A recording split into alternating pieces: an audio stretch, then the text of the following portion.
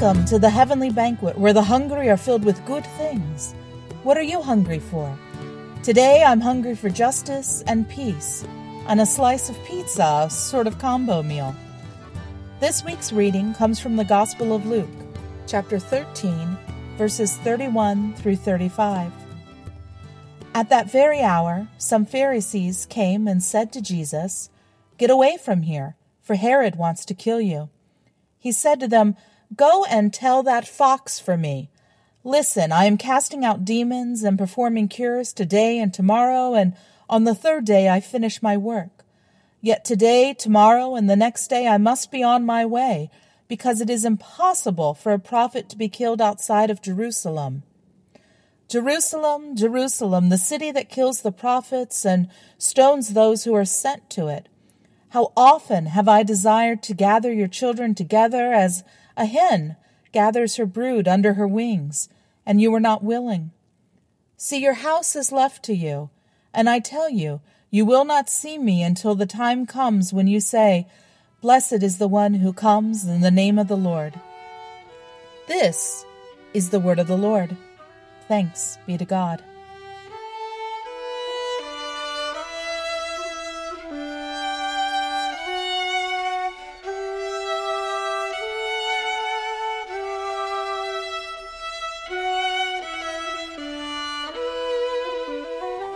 Jesus has no time for Herod's threats. He doesn't have the time.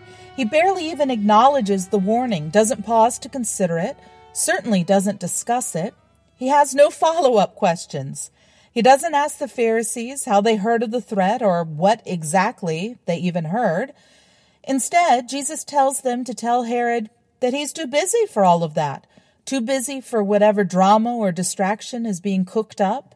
He's too busy for all of that. He's too busy to be bothered, too busy to be worried, too busy to do anything about it, and too busy to die, or at least not yet.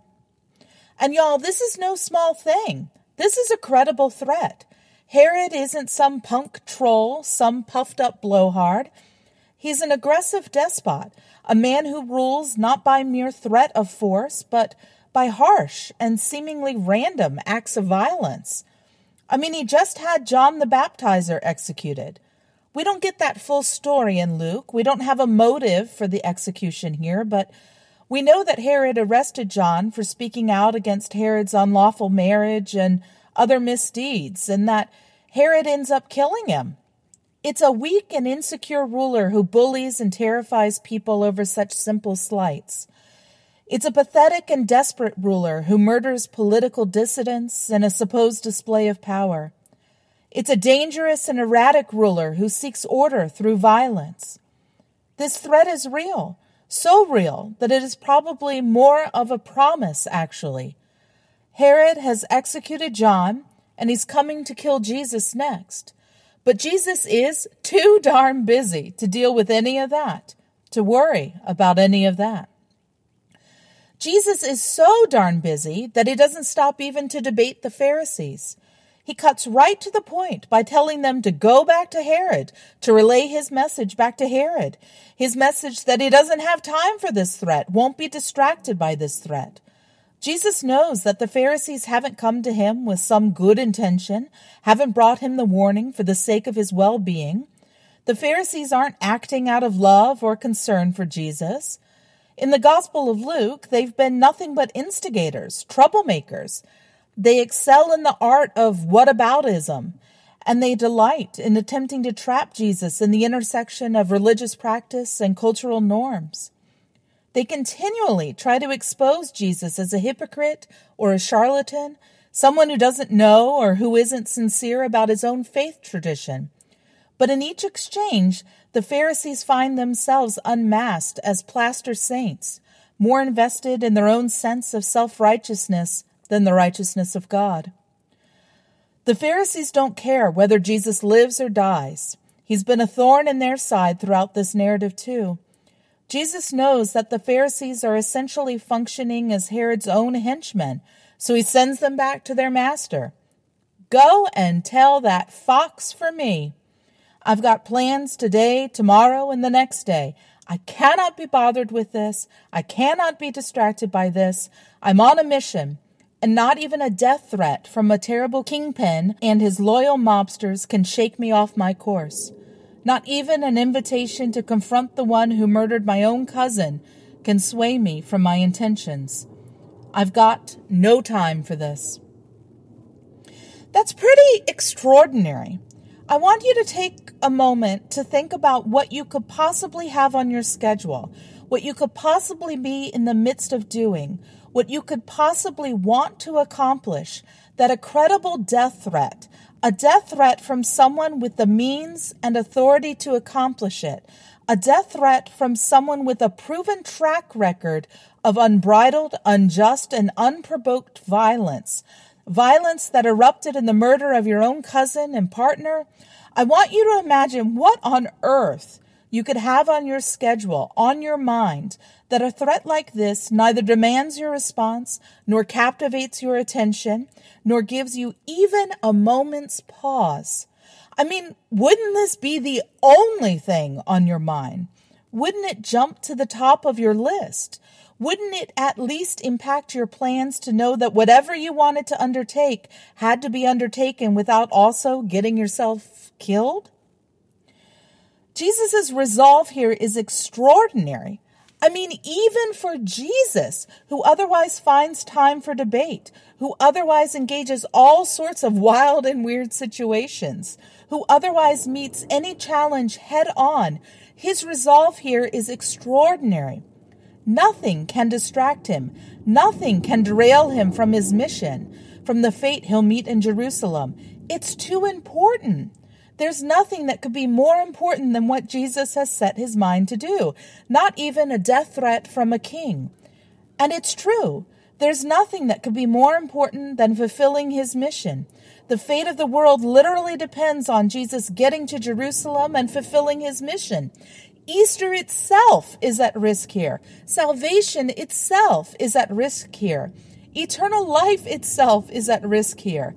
The stakes are too high, and Jesus won't risk it by wasting time on such petty business as an execution order from a king and petty squabbles with his henchmen. Now, I hope you take from this a lesson about Easter and Jesus' determination to meet this awful death for our benefit by the resurrection. That's obviously no small thing, and I don't want to seem to gloss over it, but I also want to get just really plain simple with this right now and point to this as a sort of object lesson in resolve and commitment to the love of others. You see, Jesus knows that this thing with Herod is only about him. Jesus knows that this thing with the Pharisees is only about him.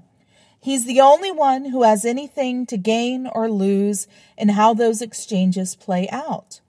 In Jerusalem, though, he intends to destroy death, to unveil the weakness of supposed power, to expose earthly empires as meaningless, to reveal the kingdom of God, and to reconcile all of creation to its creator.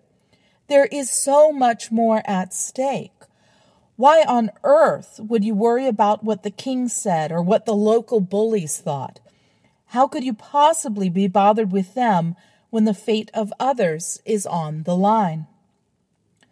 Some things are too important for compromise. Some things are literally life and death situations. And those things are most likely things that are outside of ourselves, things that affect people we love or people we are called to love. And those things are in need of this kind of attention, this kind of resolve. I'm thinking this week in particular about the ways that government agencies and local institutions are codifying the abuse of trans kids and their families.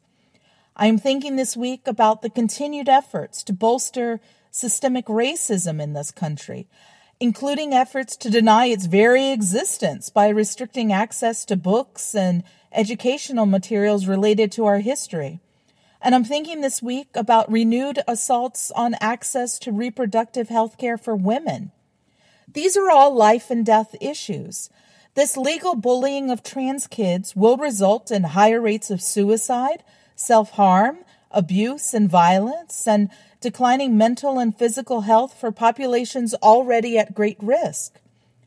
Continued lies about this country's history of racism and the current reality of institutionalized racial violence will result in further policies and programs disenfranchising and demeaning people of color, and increased hate crimes and interpersonal brutality.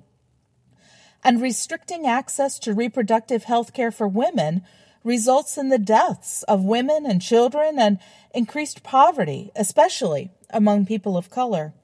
I'm thinking this week about these issues and a myriad more, and as I see the pundits and the op-eds, the Facebook posts and Twitter threads, the bickering and even attempts to understand the supposed nuance of these issues, I think about the real people being affected, being hurt, and it's all a distraction.